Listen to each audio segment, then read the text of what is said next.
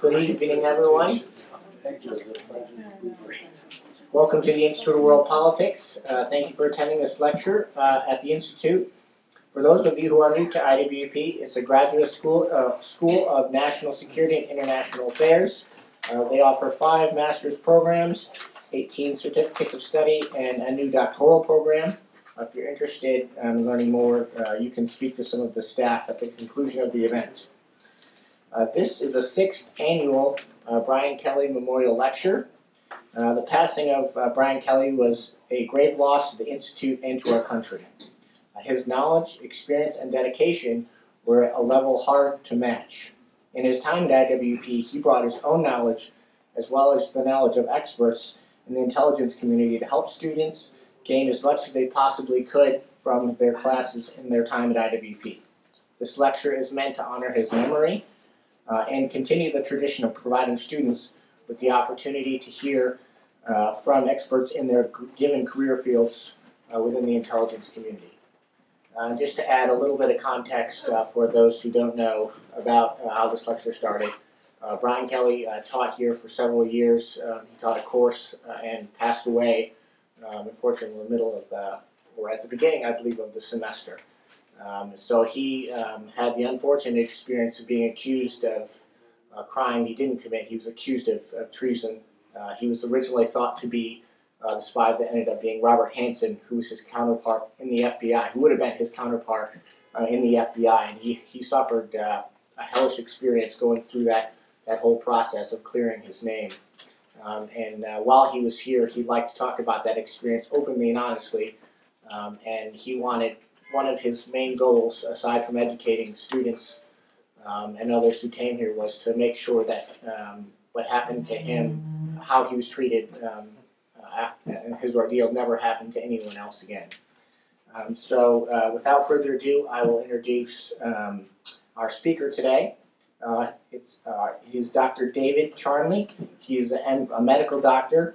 He's the medical director and founder of Roundhouse Square Counseling Center in Alexandria, Virginia. He specializes in anxiety, mood disorders, couple and family therapy, as well as attention deficit disorder. In addition to his usual practice, he has treated personnel from within the intelligence community. As a result of his unusual circumstances, he's had the opportunity to join the defense team of his first spy case, Earl Pitts. Subsequently, Plato Cacheris, the attorney for Robert Hanssen, invited Dr. Charney to join his defense team, which added a further dimension to his experience. With the addition of his third spy case, the Brian Regan case, Dr. Charney further deepened his knowledge of the psychological nuances of captured spies. As a member of their defense team, Dr. Charney was perceived by insider spies as an understanding and supportive figure, which lowered their defensive mindsets and provided a truer picture of their inner lives. Many common assumptions of spy motivation were brought into question by Dr. Charney's work. Dr. Charney elaborated on his findings in part 1 of his white paper entitled "True Psychology of the Insider Spy." Part 2 of the white paper, entitled NOIR, a white paper proposed a new policy for improving national security by fixing the problem of insider spies. And it lays out Dr. Charney's innovative and perhaps controversial recommendation for making use of what he's learned to better manage the problem of insider spies we still have today. To educate and promote these concepts and ideas, he founded NOIR for USA, a nonprofit organization. Without further ado, sir.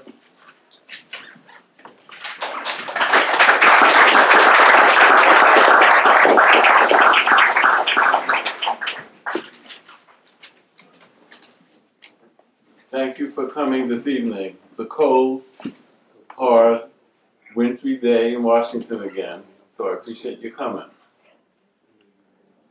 And just before I got up to speak, moments ago, a surreal, strange experience that caused me to shiver in my boots.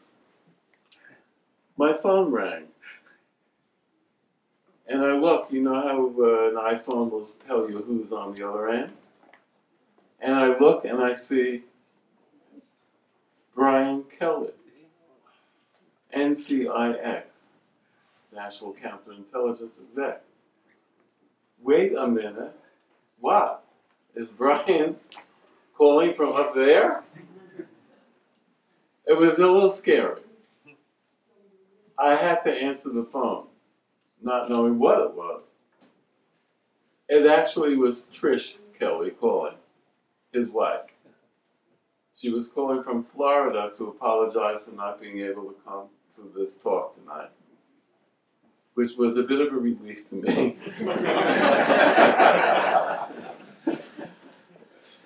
So I'm going to start talking about Brian because Brian was one of my most dear friends.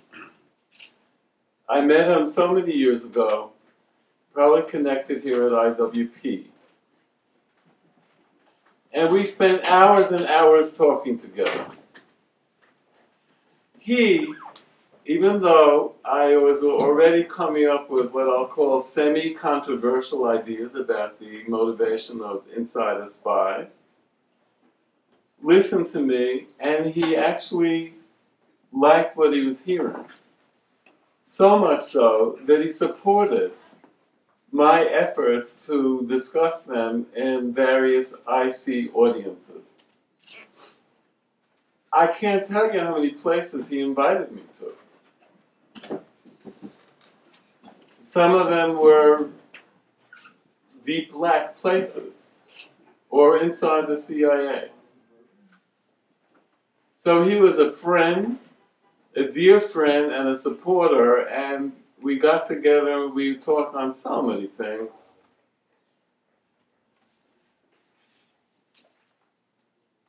I had an experience that I think emulates what happens when anybody within the intelligence community hears about somebody that they know in their own organization has turned out to be an insider spy. It was, oddly enough, on a thing called the Spy Cruise that was put together by one of your faculty, David Nature. David Nature was the person from whom I took a course on counterintelligence to deepen my knowledge. It was quite an experience to do that here at IWP. That's how come I feel so honored to be invited for this talk tonight. As a background to this next little bit that I want to mention, and I'll describe how I marched along in terms of getting experiences with insider spies. My second insider spy that I got to meet with was Robert Hanssen. So there I am meeting with Robert Hanssen in jail for 2 hours a week for, it turns out, an entire year. And I am a friend, a good friend, of Brian Kelley. There was no connection between the two of them, to my knowledge. But after Hanssen was captured for a while and I was already into the case, I saw an article in the Washington Post about somebody in the CIA that had mistakenly been fingered to be the spy that Robert Hanssen was. But they didn't mention the name.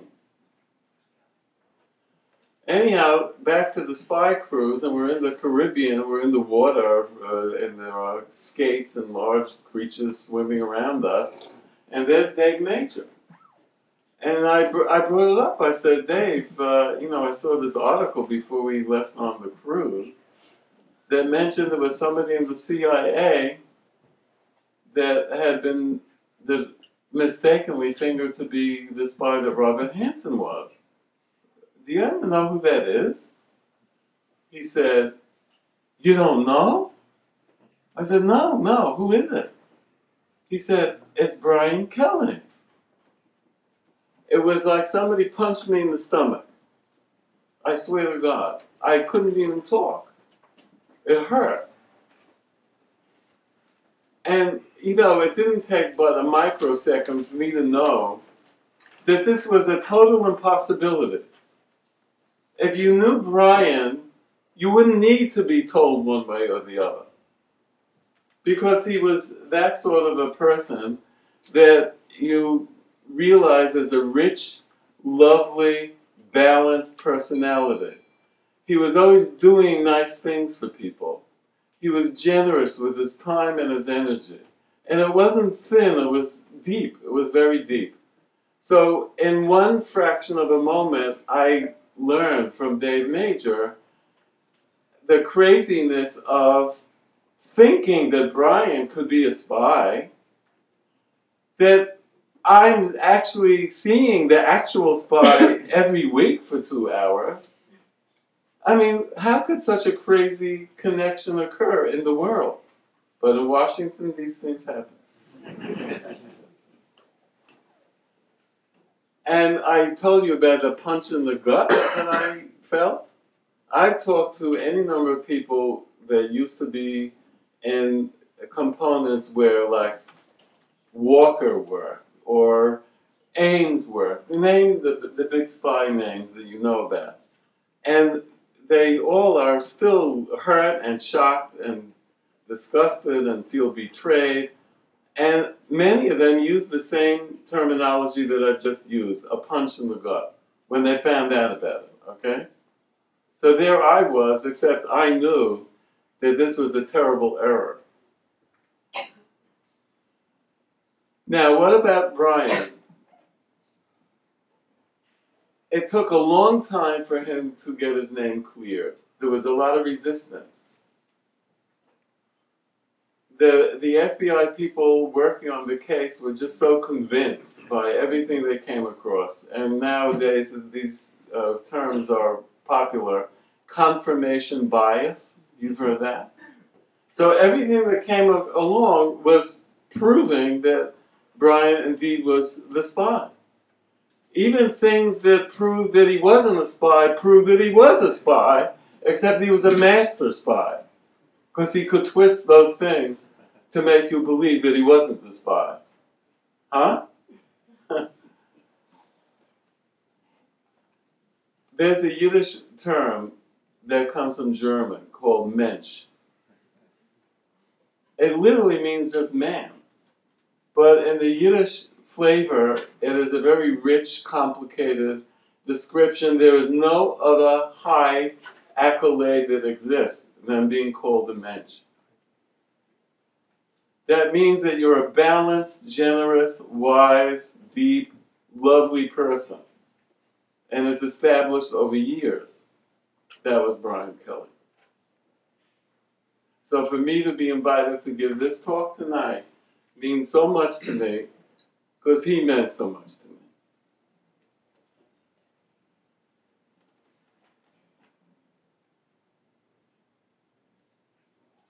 The title of this paper referred to my third white paper, the talk tonight.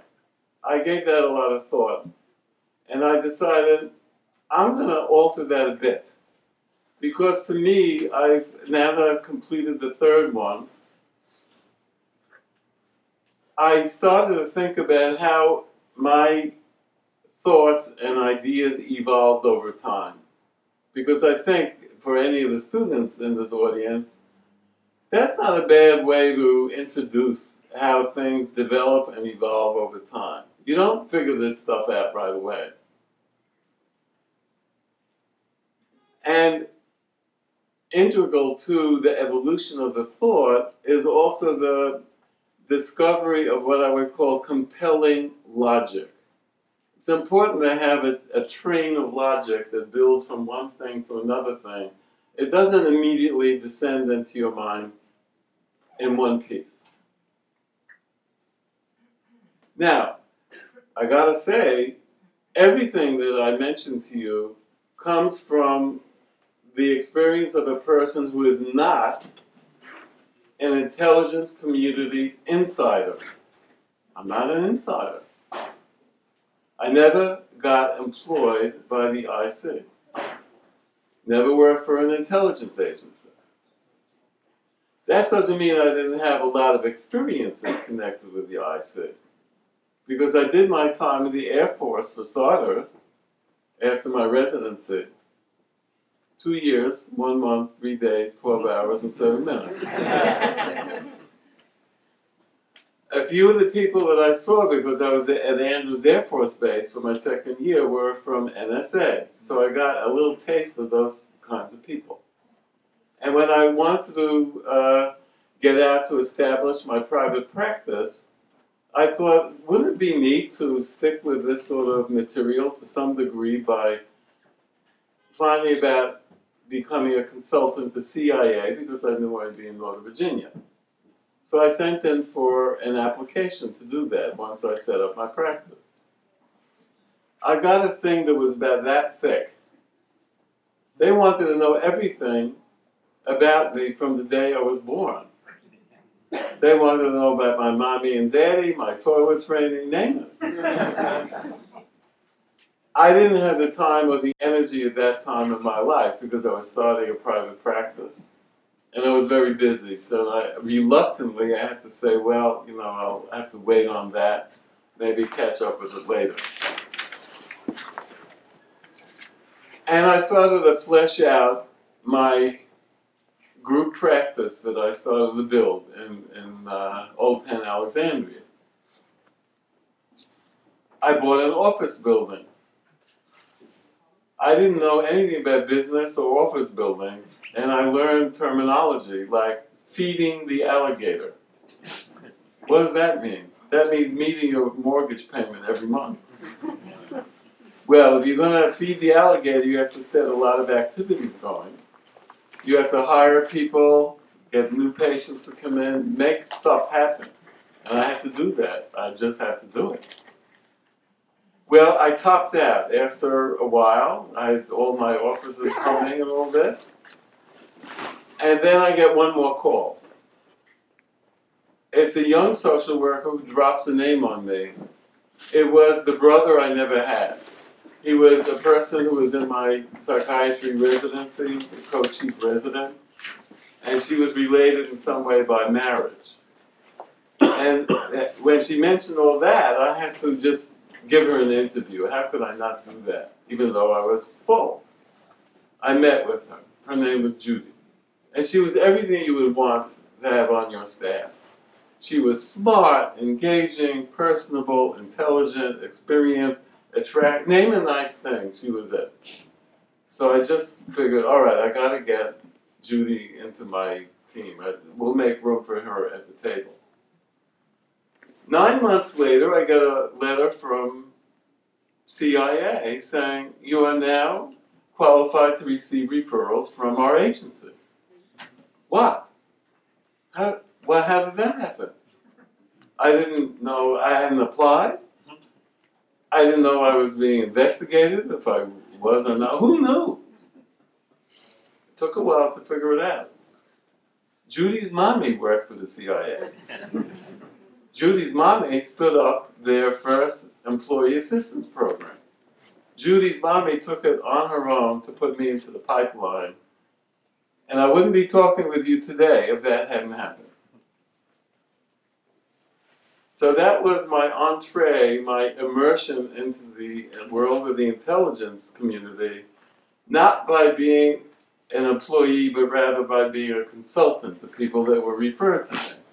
And I got to meet people from all over CIA. After a while, I started to think of them as the different tribes that exist within the CIA. There are the case officers. You can just picture what those guys are like, and some women. Then there are the analyst types that are kind of like PhD professor people. And then there's the DS&T, the geeky engineering guys. And on and on. There were lots of these different tribes, and I got to meet all these people and learn a hell of a lot. Now, they were trained, and so was I, not to ever ask or bring up anything classified. They knew that. I knew that.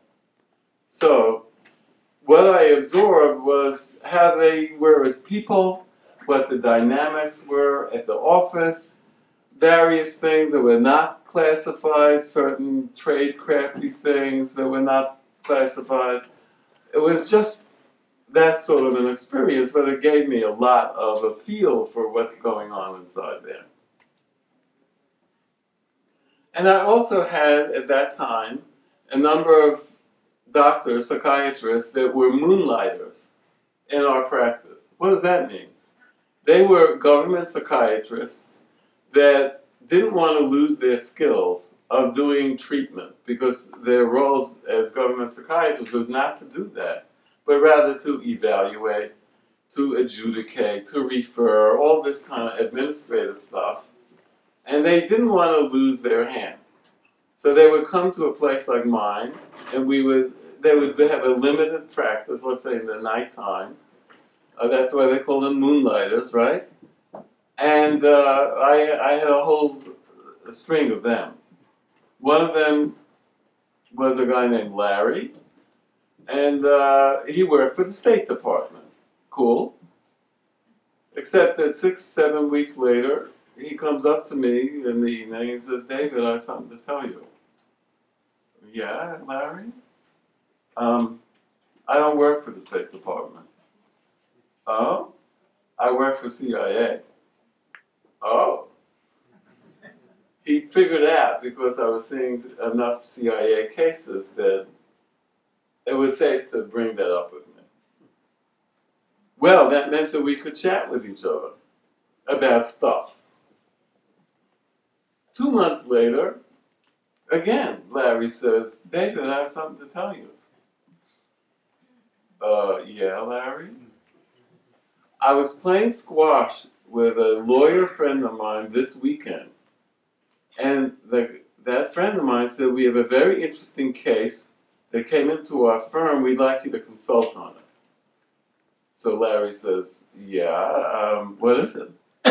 "It's an FBI special agent who turns out to be a KGB spy." "Oh," Larry says, "this is indeed very interesting, but I can't do it. It's a conflict of interest. I work for the Feds, but I think I know somebody who might be able to help you." Well, that was me. That is how, through all these weird accidents, think about Judy, think about Larry, I'm winding up to see Earl Pitts in the Alexandria Detention Center.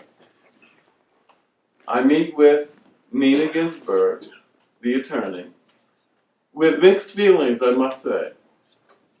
Because you work with people from an agency, you develop a loyalty and attachment, and the idea of working with somebody who's betrayed the people that you're working with, that's not nice. On the other hand, I knew enough about all this stuff that I knew that there was not a whole lot of knowledge about the psychology and dynamics of what goes on in somebody who crosses the line. I thought, well, I just gotta look into it. Nina Ginsburg has her own mixed feelings. She thinks she could make use of a psychiatrist on her defense team, and she's telling me stuff that gets me rather concerned about Earl Pitts. I haven't met him yet. But he is apparently quite depressed.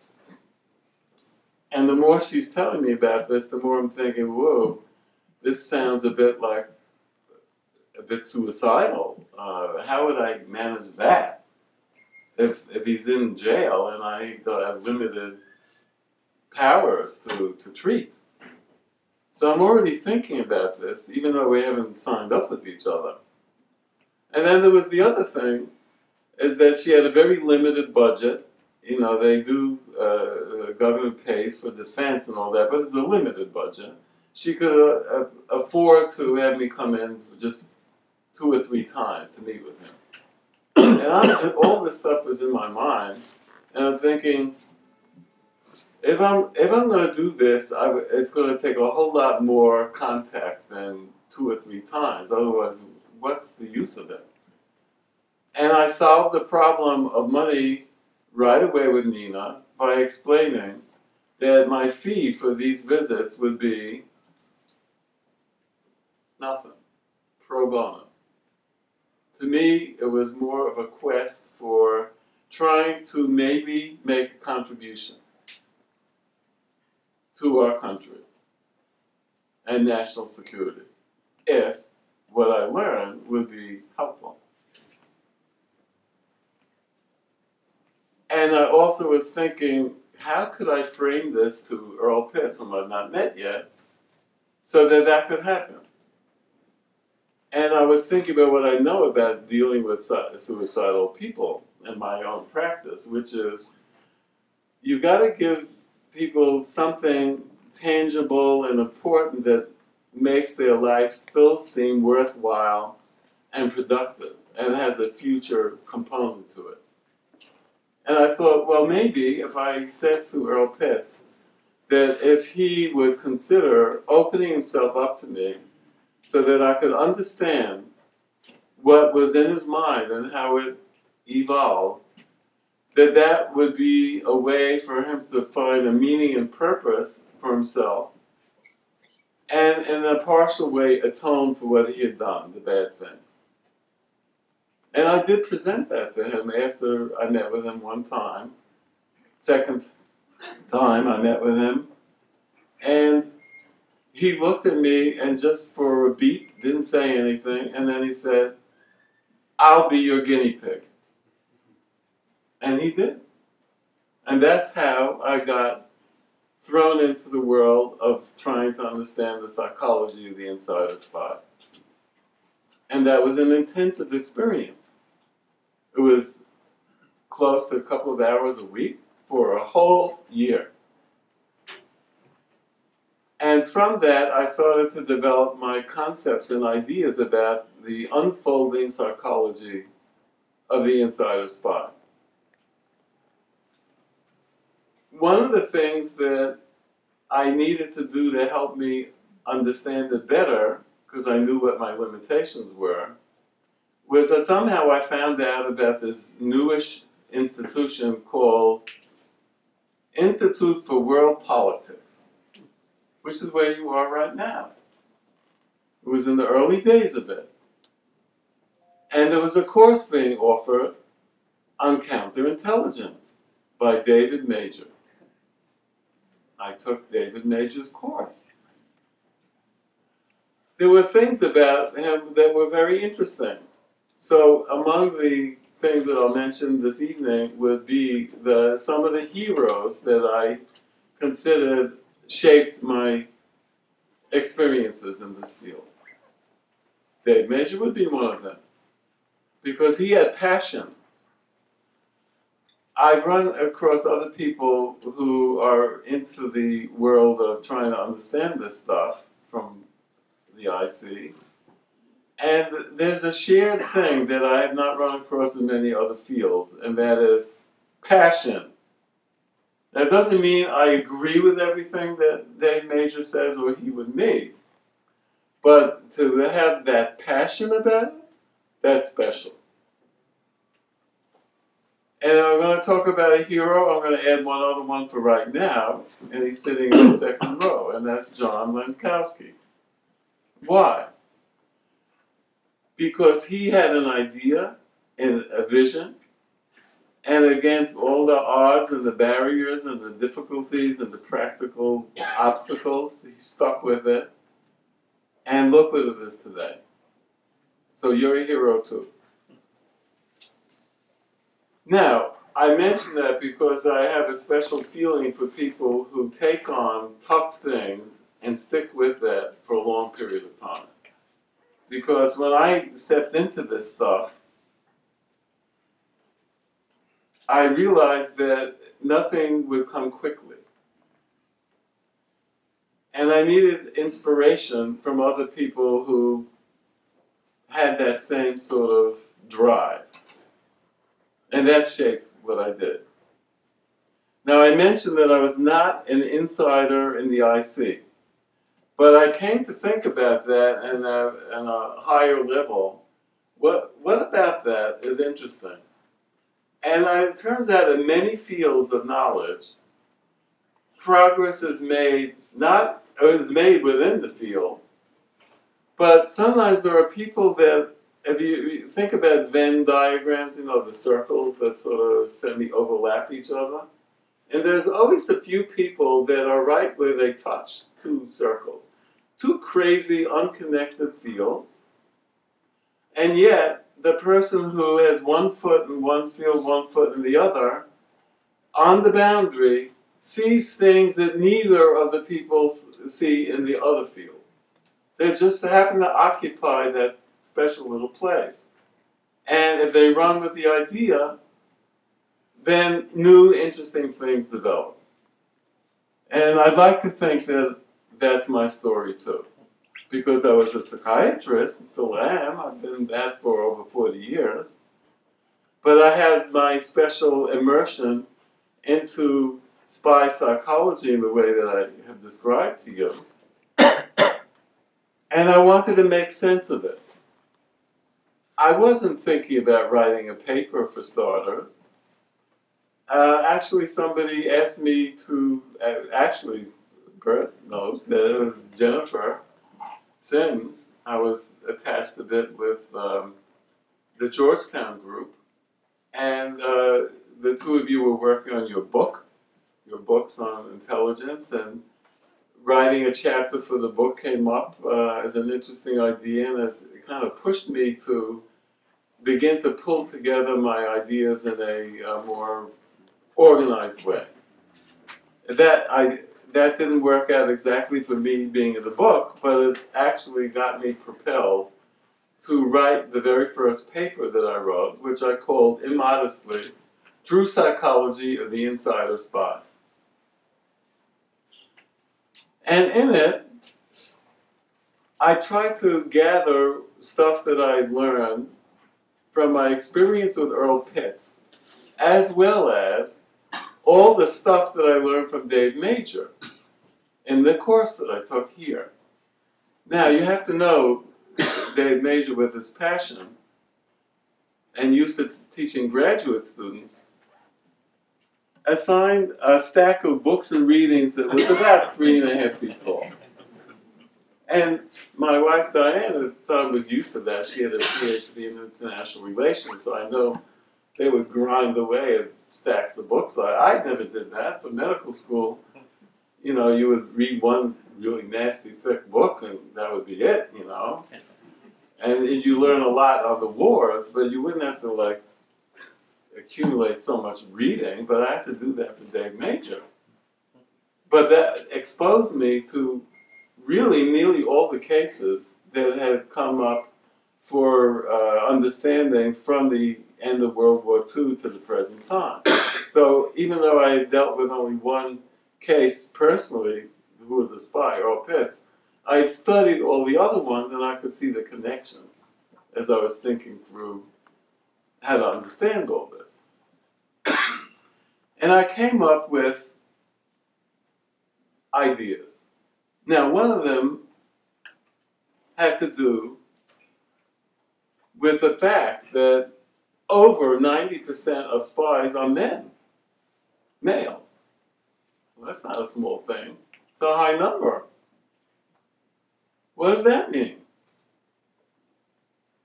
Well, I'm a doctor, so one of the things I'm very proud of is that I discovered the genetic marker for spies.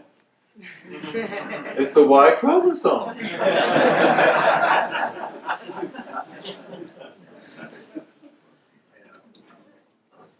But I know about male psychology. Hey, I've been a shrink all these years, and there's one thing that is really true, and that is male pride and ego. That's what guys have. Male pride and ego, and it's far more sensitive than we like to let on. It's not that women don't understand this about their men, they do. You all know that. You've had brothers and fathers and all that. There's something unique about male psychology. And there's a whole lot to understand in terms of what people over to spy because of knowing that. So one of the first things that I pulled together was what I called the core psychology. for somebody crossing the line. And here it is. Short statement. An intolerable sense of personal failure as privately defined by that person. What does that mean, the last part? You can look at some guy's life and say, okay, I see it, this didn't work out, and that you kind of screwed up this thing, and that's only so-so, but this is all right, and that's all right. It balances out, it's not that bad. It doesn't matter what you think.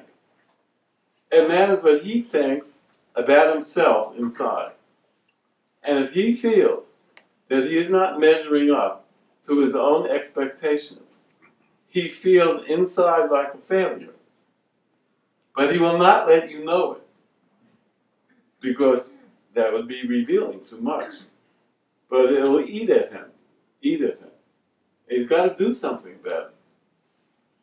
Now, with some guys, they'll go to the bottle and drink. Other guys will get just plain depressed. Other guys will have affairs. Name a thing. Guys inside the intelligence community have other choices that they can make. It has to do with context. If you're feeling really bad and miserable inside about yourself, one way to deal with it is to say, no, it's not me. It's those bastards outside, those people that screwed me. Now, I'm going to get back at them. Do we know this is a psychology that comes up a lot? Yeah, we do. Have you heard the term going postal? Oh, yeah. Guy has bad things happen, shows up one day with an AK-47, blows away some people in his office and the boss. Later on, you find out that maybe his wife was having an affair, or his kids were in trouble, or in jail, or selling drugs, name a thing. He didn't get promoted. So all these things ate at him, and he had to deal with it in a way to kind of unload the sense of failure. But if you're in the IC, you have one other choice. You can say, this place where I work has not done me right, and there's a way that I can get back at that. I can cross the line. So, that was my core psychology. Now I'm going to mention when I ran into people who would ask me, well, you work with these spies, oh, you're doing a new profile. A little gleam in the eye. No, I'm not doing a profile. You know what? I don't believe in profiles. I do not believe in profiles. Now, why do I say that? A profile is like a still picture. You have a bunch of things, this, that, and the other is there. All right. But I don't believe in that. I believe in the unfolding movie of a person's life, how things unfold. That's far more important. Now think about it. People who join the IC, are they special? You bet they are. They've spent years preparing. They know they have to get good grades. They have to be majors in political science or in this or engineering, whatever you want. They have to apply, they have to wait, they have to go through all kinds of stuff to get in. It's a whole lot of hurdles you have to pass through. And psychological screening and everything else. Generally speaking, the IC does a very good job of screening. So we're talking about inherently upper-level people that are good people. So now the curious thing is what takes a good person and transforms them into a bad person along the way. Not at the beginning. If you caught them at the beginning with bad information, you wouldn't take them in the first place. No, this happens later. very often years later. What happened? That was the interesting mystery. So beyond just letting go of a profile concept, I had to think in terms of what I knew from my practice and other things, and I called it the stages, the 10 life stages of the insider spy, because that gave a sense of flow, like a movie unfolded. And I'll walk you through that quickly. Stage 1, sensitizing stage. Growing up, let's say in a harsh home life experience. Oh, you see that? And right away you're going to say, forget that one. Let's look at the next resume. No, you're not going to do that. Why? If you did that, 85% of people in DOD, the IC, law enforcement would have to be let go. Because they've all been through crap growing up. They come out of it different though. It didn't kill them. It made them have a sense of personal mission that they got hit in these bad ways, and they're going to protect other people from experiencing harm in their own way, whether it's DOD, law enforcement, whatever. So they convert the bad thing into a good thing. So even though I label that the sensitizing stage, I'm not giving too much credence for that to say anything about what happens later. Just is part of the story. Second stage is different. That's when people go through times that are ultra rough and hard. People can have bad life experiences that just wear them down. I think about this as the bell-shaped curve of life. We all know about that. There are people at one end of the bell-shaped curve that everything just goes swell for them. It's an intact family they're in. They have a fair amount of wealth. Everybody's reasonably sane. They go to nice private schools. They get into Yale. Then it's off to med school, law school, and then they meet a gorgeous movie star girl, and they get married, and 2 beautiful little kids. And I hate them. Because that's not my life. Then there's all the rest of us kind of in the middle. And then at the other end are the people where whatever they do crashes and burns. They can't take a walk down the street without stepping it. Nothing goes right for them. There are such people. We all know such people. And if you're looking at a large intelligence community agency with lots of people, you have the law of large numbers. There's going to be some people at that wrong end of the bell-shaped curve. And they are ones where you can imagine that if things went a certain way, that could tip them over. And I came up with my own term. I ripped it off, of course. But I called it a psychological perfect storm experience. When too many bad things happen overlapping in the same short period of time. And you know what? And all the people that I read about, nearly all, in the half year or so before they cross the line to do whatever they're going to do, you can see these indicators, these bad things pile up. So now that is significant. The next stage that I talk about is a crisis stage. I call it a personal bubble psychology. That's when somebody has been so messed over by too many bad things happening that they are not thinking straight anymore. And I invented a story to kind of convey that. Because everybody sitting here, I just know you're thinking to yourself, oh yeah, that could happen to somebody else, but not me. No. Alright, so I invented a story. Guy comes home, nobody's home. There's a letter on the kitchen table. It's from his wife. I'm sorry to tell you that I just can't be with you anymore. It's over. I know this is shocking, but I'm out of here. What? The phone rings.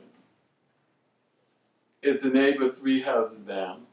She's saying, I hate to pass this news to you, but you probably didn't know it, but your wife has run off with your best friend, George. Your best friend, mind you. Oh my God.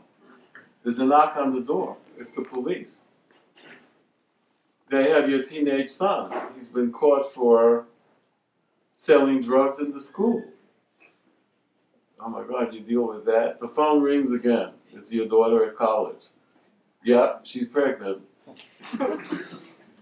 Oh, there's another letter there on the table. It's from the IRS. You're being audited. Another phone call from the doctor. You know that test that we did on you? I'm sorry to tell you that it came out positive. You're going to have to come in. We know how to treat it now, radiation and chemo. Now, if you had all that happen, would that rattle you, no matter how cool you thought you were? I think so. What's the threshold for anybody to be rocked by stuff like that? It varies. Some people are tougher, some less so. But it's going to do that to people. And they will not think clearly. And they will be reaching for something that could be somehow to save themselves, some big idea, some rescue thing. And if you're in the IC and you're experiencing in this sort of a fashion, you might have an epiphany, a crazy idea, but to you it makes tremendous sense that, gee, if you only crossed the line and did this and that, it would solve this problem, that, and I'd get back to them here, and I have more money here, and blah, blah, blah, blah. It all makes perfect sense in your crazy adult mind at that time. And that motivates you because you want that solution. Your life is going to hell and you want something to fix it fast. That's what people will experience, and they're not thinking straight at that time. So let's pretend that one of these people that I'm talking about figures out, yeah, he's going to cross the line. Don't think that's so easy, mind you. You think it's easy to be picked up by another intelligence service like KGB? They're not stupid. You got to really prove to them that you have the goods, that you're legitimate and all that. It takes a lot of work, more than you would think. Few of these people volunteer immediately and get picked up. But let's say that this guy succeeds in getting picked up. Well, now you're into the next stage. It's kind of post-recruitment and you're in a state of euphoria. Why? You pulled it off. You did it, by God. You have fixed your life. You got this thing going. And all those people at work that didn't give you respect, hey, this guy, he's really a cool guy. He thinks you're the greatest. He thinks you're smart, intelligent, sophisticated, that you're going to do great things, you're going to help world peace and all that. Geez. And also, you're going to be taught all this really interesting stuff that is this trade craft, kind of interesting stuff. Now it's like fun, exciting, different world. That's what you're there on that stage. But, no crisis lasts forever. There's going to come a time in a month or 2 or 3 when you're going to wake up one morning and the things that you thought were crises are kind of quieted down, and you say to yourself, what was I thinking? What was I thinking? And you realize ooh, this is not a good situation that I put myself in. But how do I fix that? You're thinking, well, gee, maybe if I go to my handler, my KGB handler, and I said, you know, I really made a big mistake, and I don't know what I was thinking. You're a very nice guy, but is it possible that, you know, that ain't going to happen. It's like going to a mafia don that did you a favor 8 years ago and now wants you to pay him back. So, no, you're not doing that with the mafia don either. All right, you'll do the right thing. You will turn yourself into security. Tell them what happened, say you made a terrible mistake, yeah, lapse of judgment, and they'll take you back in, and oh, they're not going to do that. I call that sharks in the shark tank. Sharks, they can swim with each other nicely. One gets nicked, starts to bleed, they'll turn on him like prey. Has that happened to people in the IC that I've met? Yes. More than you would think.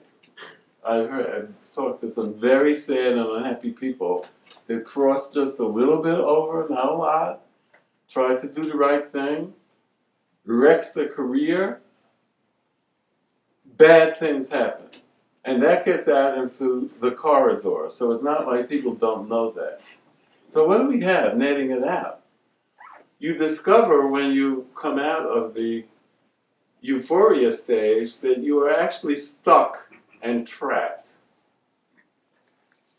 Now that's not very nice, because that's robbing you of being the captain of your own life. What are you going to do with that? You don't know what to do.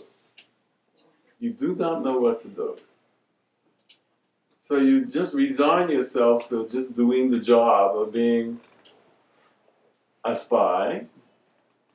You've got to do your regular job, and then there's something that they call spook hours, some people, which is it's at night, when you got to do your other things that belong to tradecraft world.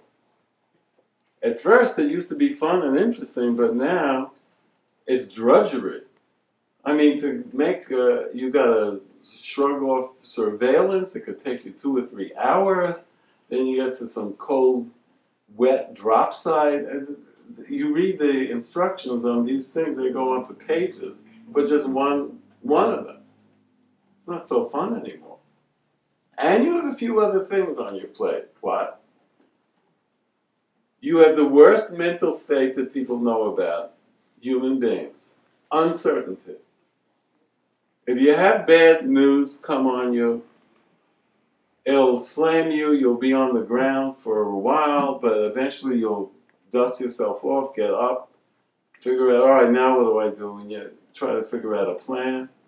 But with uncertainty, you cannot do that.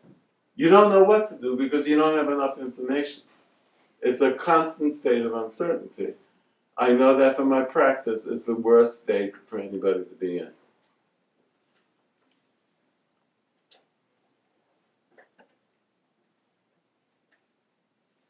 And you're paranoid because you don't know when there'll be a knock on the door and they found you.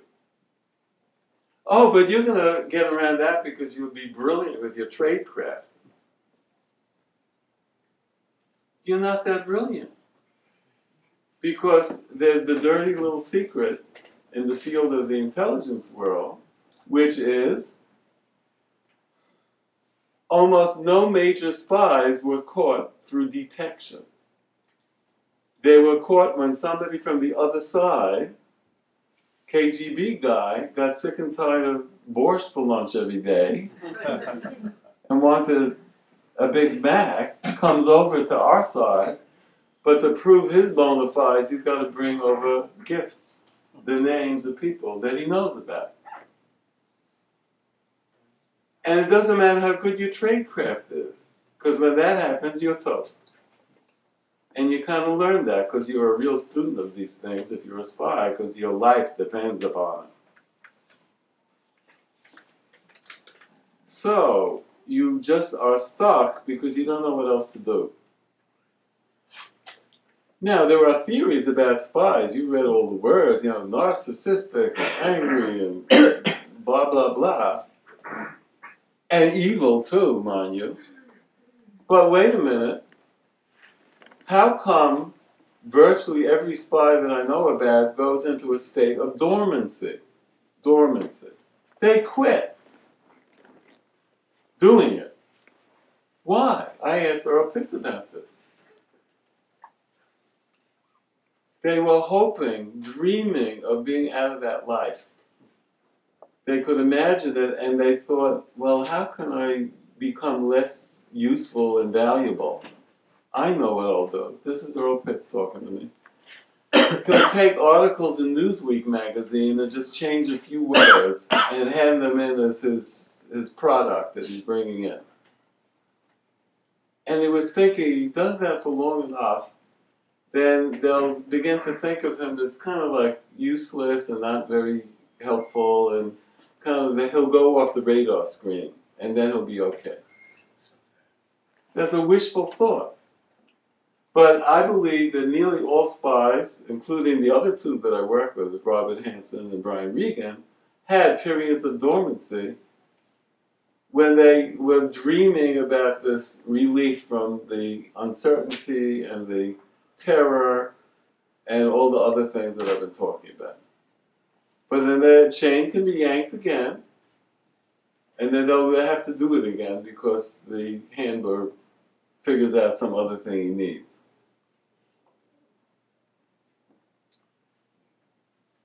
Then the eighth stage is the pre-arrest stage. I made it into a stage because I found it very interesting. Because, of course, now the Bureau knows about it, that you're doing these bad things, and they're being very clever. They put cameras in the ceiling, and they have you under surveillance, and you can't pick up on it, and they're just trying to catch you in the act and all this. And they notice some of your tradecraft is really slipshod, and they laugh at it. You really are taken in by that? They know what's going on. They're not stupid. They're thinking, I just want to get this over with. Come on, just get this over with. So they don't care about their tradecraft so much. And then comes the arrest, and they come out with snarky, horrible comments. Like Robert Hanssen was said, what took you so long? And you want to whack him across the face for being such a crappy guy. It's kind of like a teenager getting caught with too many miles on the odometer by dad the next morning. And it sort of strengthens the idea of the supposed psychology of the insider spy, when in fact, guess what's happened here? He had his first failure that he couldn't navigate his life, and that pushed him to seek a crazy solution of crossing the line. First failure. Second failure is that he discovers after he's crossed the line that he's stuck like a bug with a pin. He's not really running his life anymore. Third failure, he couldn't even be a good spy, he was caught. So you got 3 failures. Now, there's something really important about stage 5, which was the morning after stage. I gave it a term called convergence. Convergence. What does that mean? It means I don't care what led anybody to become a spy in the first place. Once they get into stage 5 and they've woken up to the situation that they're now stuck with, they become psychologically extremely similar. I hate to give you these kinds of parallels, but if, sadly, you wind up getting a diagnosis of cancer, I don't care what your profession is and where you are from or anything about you. I know that you are in a state of terror, and you cannot shake it off.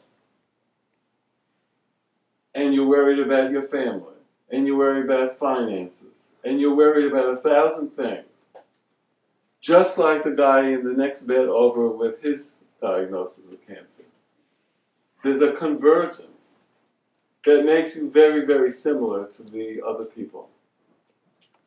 Now, there are nice things that are convergent. You buy a new blue T-bird, and all you can see on the road is that, oh, there's another one like mine. Oh, there's another one. You're in the club. That's a nice thing. But a bad thing, you're very much the same. Now, why do I highlight this? Because in laying out these stages that I've described to you, I'm building a description of what the population is that we are concerned about. And I have a thing that I do in my office and my regular practice, which is the following. If we can precisely and accurately describe fully the nature of a problem, we are halfway to solving it. Just a description of the problem, fully fleshed. If we have a better idea of what goes on in the minds of spies along the movie course of their life, we're halfway to beginning to solve our problem. And one of the things that is terribly useful is the idea of convergence. Because if they're all feeling this sense of stuck, trapped, and helpless, what if we figured out a way to make them not feel that way? Would that be useful? Yeah, it would be, I thought. And that explains why I was impelled to write my second paper, my white paper called NOIR, Noir. Now, of course, anybody who knows French gets the little cuteness of it.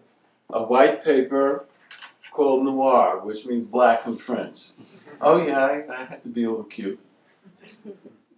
But I did it in a particular way, because I had to figure out a thing that would operate to give life to a mechanism that would work against that stuckness of a spy. I am talking about what would happen if you could build a safe, government-sanctioned, off-ramp exit for people who have crossed the line. There is nothing like that now. Nothing. And what's the price tag associated with that? Year after year, if you don't have to catch them, they just continue to just ferry over voluminous amounts of classified material to our enemies. That's good? No, that's not good. Year after year? Because they see no way out? What if there's a way out? Would that be of benefit to our country? Yeah, I think so. Now, that implies that somebody would voluntarily turn themselves in. Hey, what do you call that? There is no word for such a thing. Because it never happens. Why doesn't it happen? For the reasons that I told you. Too unsafe. But if it could happen, what would you call it? Well, I had to take a word that existed and employ it that way, and I called it reconciliation. Reconciliation. Why? Well, there's so much history to that. Truth and reconciliation in South Africa. Reconcile bills between the two houses of Congress. Reconciliation with marital discord, and on and on. And even in the Catholic Church now. It's a nice word. And I thought, well, that actually makes sense for a spy voluntarily turning himself in. And it was useful to me because I had to figure out, well, if I'm recommending a structure that would exist for that purpose, it's not going to be a new intelligence agency because there's plenty of them. We don't need another one. It would be a subset of something. So I thought, all right, an office. And I had the R there for reconciliation. And I'm also thinking, that's neat. I could make an acronym NOIR, noir, in French. And even that word has a long history in the world of intelligence. Black things. In the black when you're operating in Moscow and all this. So, and also it had the benefit of being 4 letters of the alphabet because no pretenses to being a 3-letter agency. No, 4 letters. So it's NOIR. So that was the title of my paper. And what I was proposing is this government entity that would serve as a mechanism for people to turn themselves in a safe way. Now, why would they want to do such a thing? Well, now comes the hard part. You would have to offer them something that really would make a difference in their life. And I came up with the one thing that I thought would make a difference. No jail. No jail. Every other punishment, yep. Lose your job, lose your clearance. Fines. Financial surveillance for the rest of your life so you can't squirrel anything away. May have to adopt a new identity.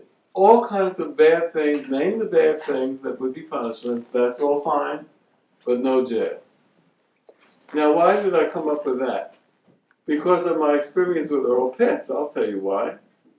Picture this.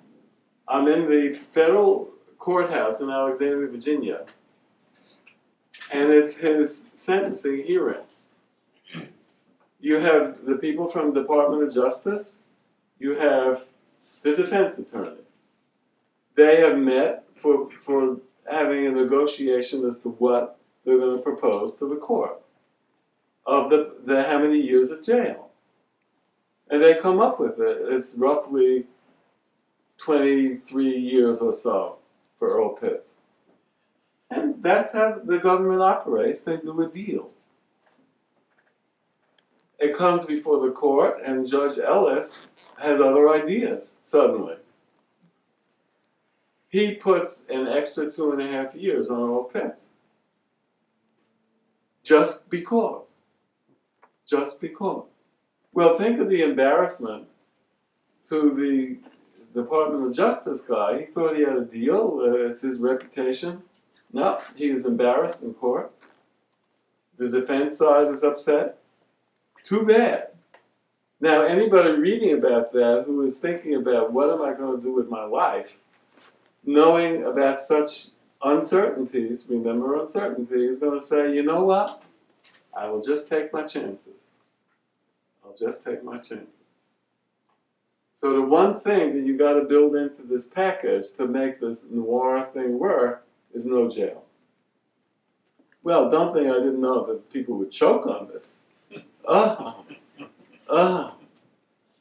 Tell my buddies in the IC world about this, and it's horrifying.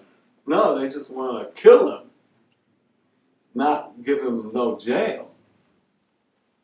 But now I get back to Brian Kelley and say, well, no, he didn't choke on it. It made sense to him. Here's another weird thing. Because over the years, I've networked with so many people in the IC. I know a lot of you here. And I've learned something. The one agency that I was sure would be the most hostile to my ideas would be the FBI. Hey, they are the ones that they trap this guy and they want to throw the book at him forever. I was real worried about that. But I go to a lot of meetings of this and that, of AFI or whatever, and I discovered the following. Once I published the second paper in NOIR, I would get these nice communications from these people that said, hey, this is actually a pretty good idea. And I'm thinking, how did I get that so wrong? And here's what I figured out, I think. When you were inside the bureau, you gotta go with the culture and the attitudes and the assumptions that you're a part of. You don't want to rock the boat. It's just like a particular kind of thinking that fits with inside. But you also know what I said earlier this evening, which is for all of that work that you do, and it's good work, but it doesn't really produce all that much of what you want, actually.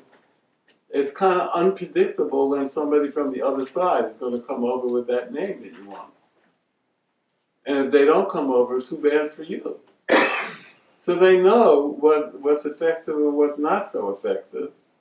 But they can't say it when they're inside, but when they're outside and they are retired, that's a different story. And they quietly will say to me, not a bad plan. I've got many comments like that. So I made that second paper out there. The first stuff that I told you about, the stages, was not particularly controversial, because it was just laying out a timeline and the movie that we call it. And in fact, what I learned, to a bit of my surprise, that it's gotten a lot of acceptance. Just stories that I can mention super briefly. What I learned about the IC is the following. The IC is a black hole. Things go into it, and things do not come out of it. So I put out my paper. You think I heard one word from anybody in the IC? No, I didn't hear a single word. Except, if you know anything about the physics of a black hole, that's true, except some energy things come out sideways. So how do I make that into a story? Here's what. I have an FBI guy who comes in to see me as a patient. And I tell him after the second meeting that, oh, by the way, just let you know that I'm working in your field a little bit, and I wrote this paper and all that. I'd be really interested to read it. I have to put him on medicine for this or that, and maybe 2 weeks later, he's calling to let me know how he's doing, and he says, oh, by the way, I tried to give your paper to the counterintelligence group, but they wouldn't take it. I said, they wouldn't take it? No, they already have it. It's required reading. And that happened with State Department and other things. And then one guy comes in and says, I think I know about your paper. I think it's up on a website. Yeah, it's on a website. It's a government website. I say, a government website? What are you talking about? I said, well, just go to this URL, and I think that's where it was.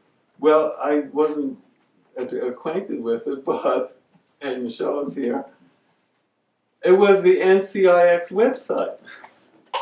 National Counterintelligence Executive, the highest body for CI in the United States. And you go to the website back then, and you click on top issues, and then you see insider thread, you click there, and there's my paper posted. Did anybody ask me to post it? No. Did anybody tell me that it was posted? No. We could probably get him to take it down. It's weird that way. It's funny. So it's been sort of like a subterranean influence here and there. But also, additionally, for an example, I believe at this point I have roughly 10 people who are graduate students in one place or the other in the Washington, D.C. area and some outside that have used my work in their master's theses or in major papers that they are writing. And one or two of them told me, I'd love to show it to you, but I can't, it's classified. My work was used for their paper, but it's classified. And a guy some of you know called me a few days ago. He's a very experienced counterintelligence guy from FBI. He's retired, author of a number of important books.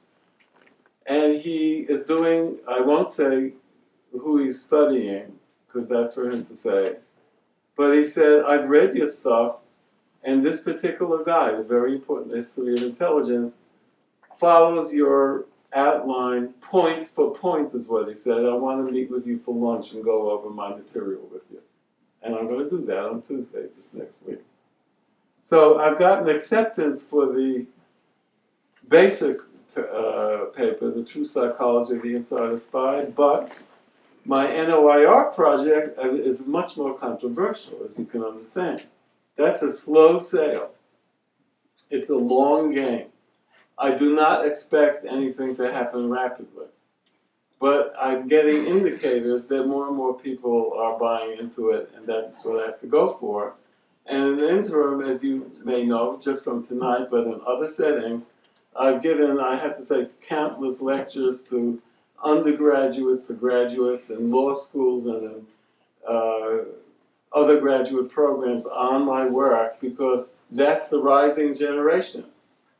And I figure if they, absorb it and make sense to them, that eventually, maybe policy will change on that. Now I'm going to finish up with a short description of what my third white paper is all about. And it's called Prevention, the Missing Link in the Management of Insider Threat in the Intelligence Community. Now, why do I call it that? My subheadings on the cover say 3 lines. First line, counterintelligence is the stepchild of the intelligence community. Oh yes, it is. We all know that. Prevention is the stepchild of counterintelligence, because hardly any energy, effort, or resources flows in that direction in a way that I deem to be useful. Third line, detection gets all the love, because that's where all of the thought and resources go. Now, that's not a big surprise. There's reasons for that. Number one, people in the IC have kind of like a bureau mindset, a law enforcement mindset. You want to find the bad guy after he crosses the line and shut him down. That's what you live for. You're a hunter.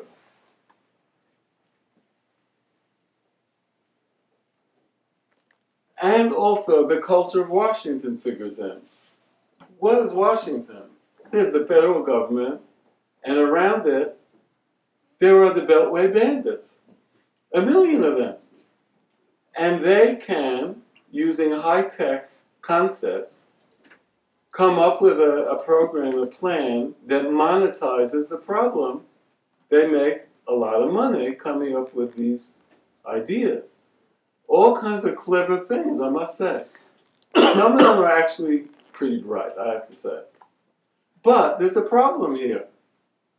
This is after the fact, and is doing nothing to keep the thing from happening in the first place. Take a whistleblower, for example. Of what use is detection technology? Like a Snowden or a Manning. One day they decide to spill it all out, and it's done, it's all over. What good is your detection at that point? Nothing. But in a regular spy, the one that is a state sponsor, you're going to maybe catch a few, but wait a minute, you're not that smart. All the people that build these high-tech things, they're brilliant people, mind you, but they're not omniscient. And do we know about that? Do you know of any system ever that seems to work 100% all the time? Microsoft, for years and years, was the leader in the field of computers, and it was a standing joke that there was nothing that they built that wasn't penetrated by somebody. So what I'm saying is that that's good stuff. It's got to be done. I know it. But the idea that you can put all your bets on that one idea is missing the boat. It's a misallocation of resources to not think about what can you do to keep it from happening beforehand, before it's the problem. Now, I'm not saying nothing's being done. Remember, Judy's mom worked for EAP. She set it up there at CIA. But here's what I also know, because I've been around long enough, is that she set up what I would call firewalls between her office and the security and CI side. Why? Because she knew, she was smart, that if somebody came in and suspected that everything that they would unload to a counselor would right away go to the security department, they were finished. So she tried to do that, and I think she did a fair job of it. But over the years, you know, she retired many years ago, and what I've heard is that that kind of care has slipped away. And it's sort of understandable why that would be, but that's what's happened. And what does that mean? I mentioned to you before corridor reputation. If in the corridor people know that you go there and you're toast, they're not going there. I invented 3 classifications for people with problems. Class A, humdrum, routine things that we all know about, the financial illness, this, that, the other, kid having trouble. And you want to deal with that. Fine. Class B are the ones that don't want to go, but their manager says you got to go. So they'll show up. Class C are the ones with really big trouble, that if they said one word about it over there, they're finished. And they have the ability to hide it. They won't go. And those are the problem people. So I liken it to the medical world, where you have these dock-in-a-box places that you see in strip malls, where you have some problem that's kind of light or medium, you can go there, get some help. But if you have a major, really life-threatening thing, they can't help you. You got to go to a real emergency room. There are no emergency rooms for dealing with troubled IC employees that they consider to be safe. So I propose in my paper the development of a 2-tier model of EAP, so Employee Assistance Program. One that's inside the agency, it'll work for many. But then one outside the agency that can be the hot potato place, where it's enough separated from the agency where it's regarded as safer and can do a better job of these sorts of things. That was one of my proposals. The other proposal that's important is redefining what a spy means. Right now he's a badass guy, evil, no good, rotten, nasty, all the rest. It's true, but what else is missing? He's a sad sack, loser, lonely, feeling like a failure guy. That's not out there like it should be. Why is that important? It changes the cultural take on who these people are, and it makes it much less interesting to want to cross the line. Because remember, pride and ego. A guy, has the idea that he likes to get back at the bad people that did him poorly, but then he thinks, gee, I don't want everybody to think that I'm a loser, because if they find out that I became a spy, everybody now knows that means I'm a loser. No, I'm going to try something else. I have more things in that paper, but I'm not going to go into them right now. The papers are now posted on our website, and I recommend that you take a peek over there. It's simple enough. It's NOIR, then the number 4, USA.org. All my papers are posted for free as PDFs, but you can now get them in a hard copy version on Amazon for very little money. We just make it easy to get. And the latest version, just to mention it for those who don't know, is that there are 2 separate versions, one of the first and second paper combined, then the third paper, and now there's one that's a compilation of all 3 available on Amazon. So, I reviewed how my thinking evolved and changed over time, I am not saying to you that everything that I'm proposing is perfect or sure, but it's a way of rethinking the problem. And I really believe sooner or later my NOIR idea will get to some acceptance. And one of the little proofs of it is the following. I get a phone call about a year ago or whatever from a guy who's from a TV network. Zvezda. Who knows Russian? Zvezda. It means star. But who owns Zvezda? Defense Ministry of Russia. Very nice guy. He would like to interview me because they have similar problems in Russia, and they would like some guidance on this and that and the other. And I just hear the phone message and I say, I don't think so. I hang up. And 2 days later, another call, still very nice. By the fifth call, he sounded like from the guy from Boris and Natasha in Rocky and Bullwinkle. You know, a thuggish kind of a real getting angry dude. And I'm thinking, hey, if GRU is interested in my stuff could be good.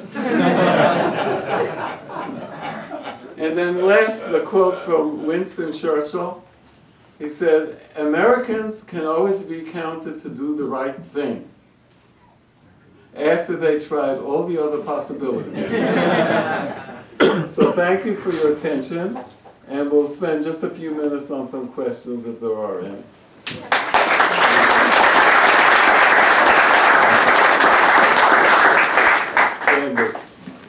David, fascinating lecture. Thank you so much. I was wondering if you've thought about whether or not, or how far your analysis scales. And by that I mean thinking about the ideological spies, the Rosenberg, Sobel, Algirdas, etc. from prior times. More recently, we had the woman over at DIA, Kendall Myers at State.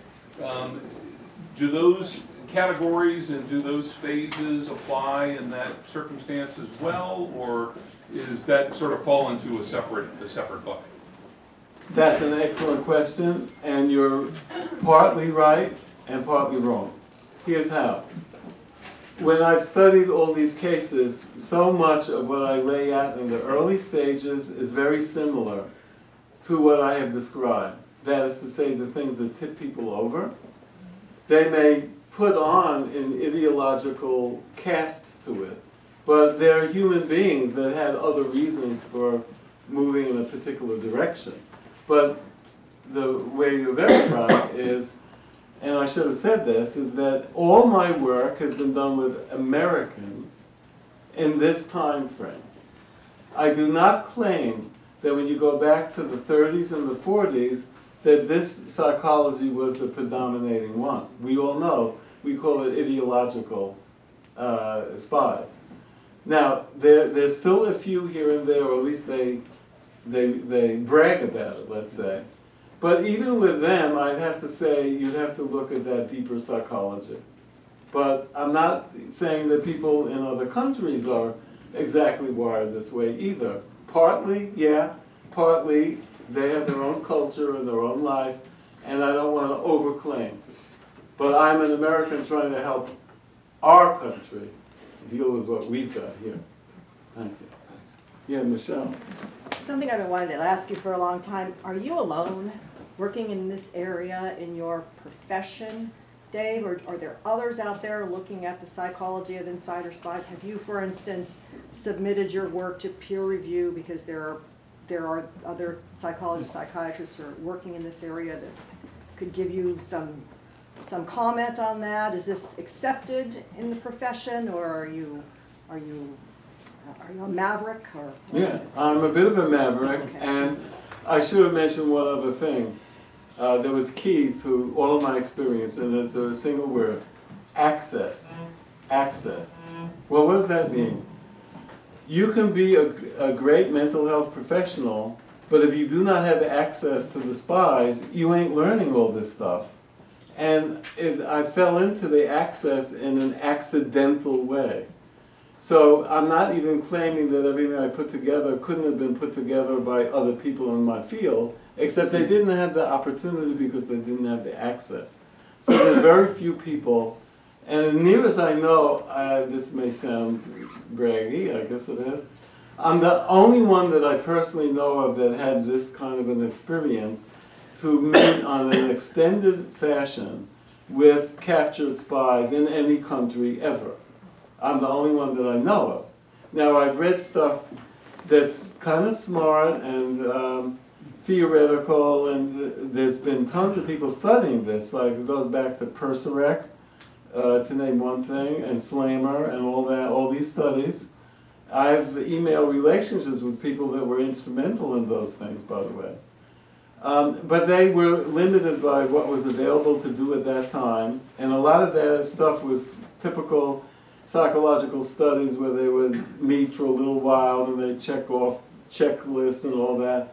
And what made my experience different was actually doing what I do in my office, which is building a relationship that allows all this stuff to come out in a more natural human way rather than a very academic-y fashion.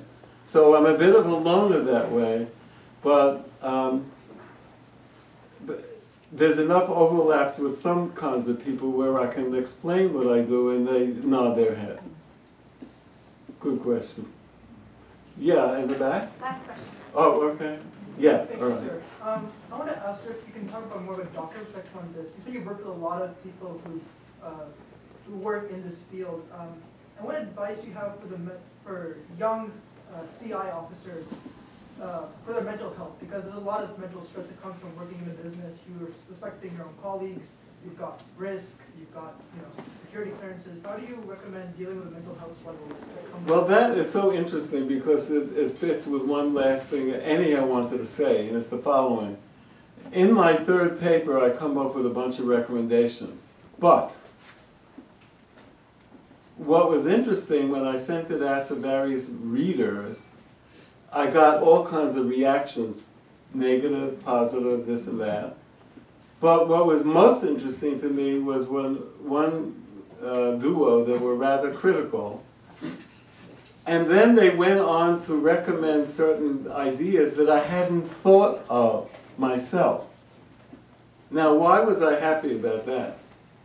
Because I realized the issue is that the conversation is closed currently. People don't want to talk about what you raised. What do you do that would be effective to help out stressed, younger intelligence officers? Where are the structures that are going to work favorably to bleed off some of the stress and strain that is not going to make you look like an idiot to your co-workers and embarrass you?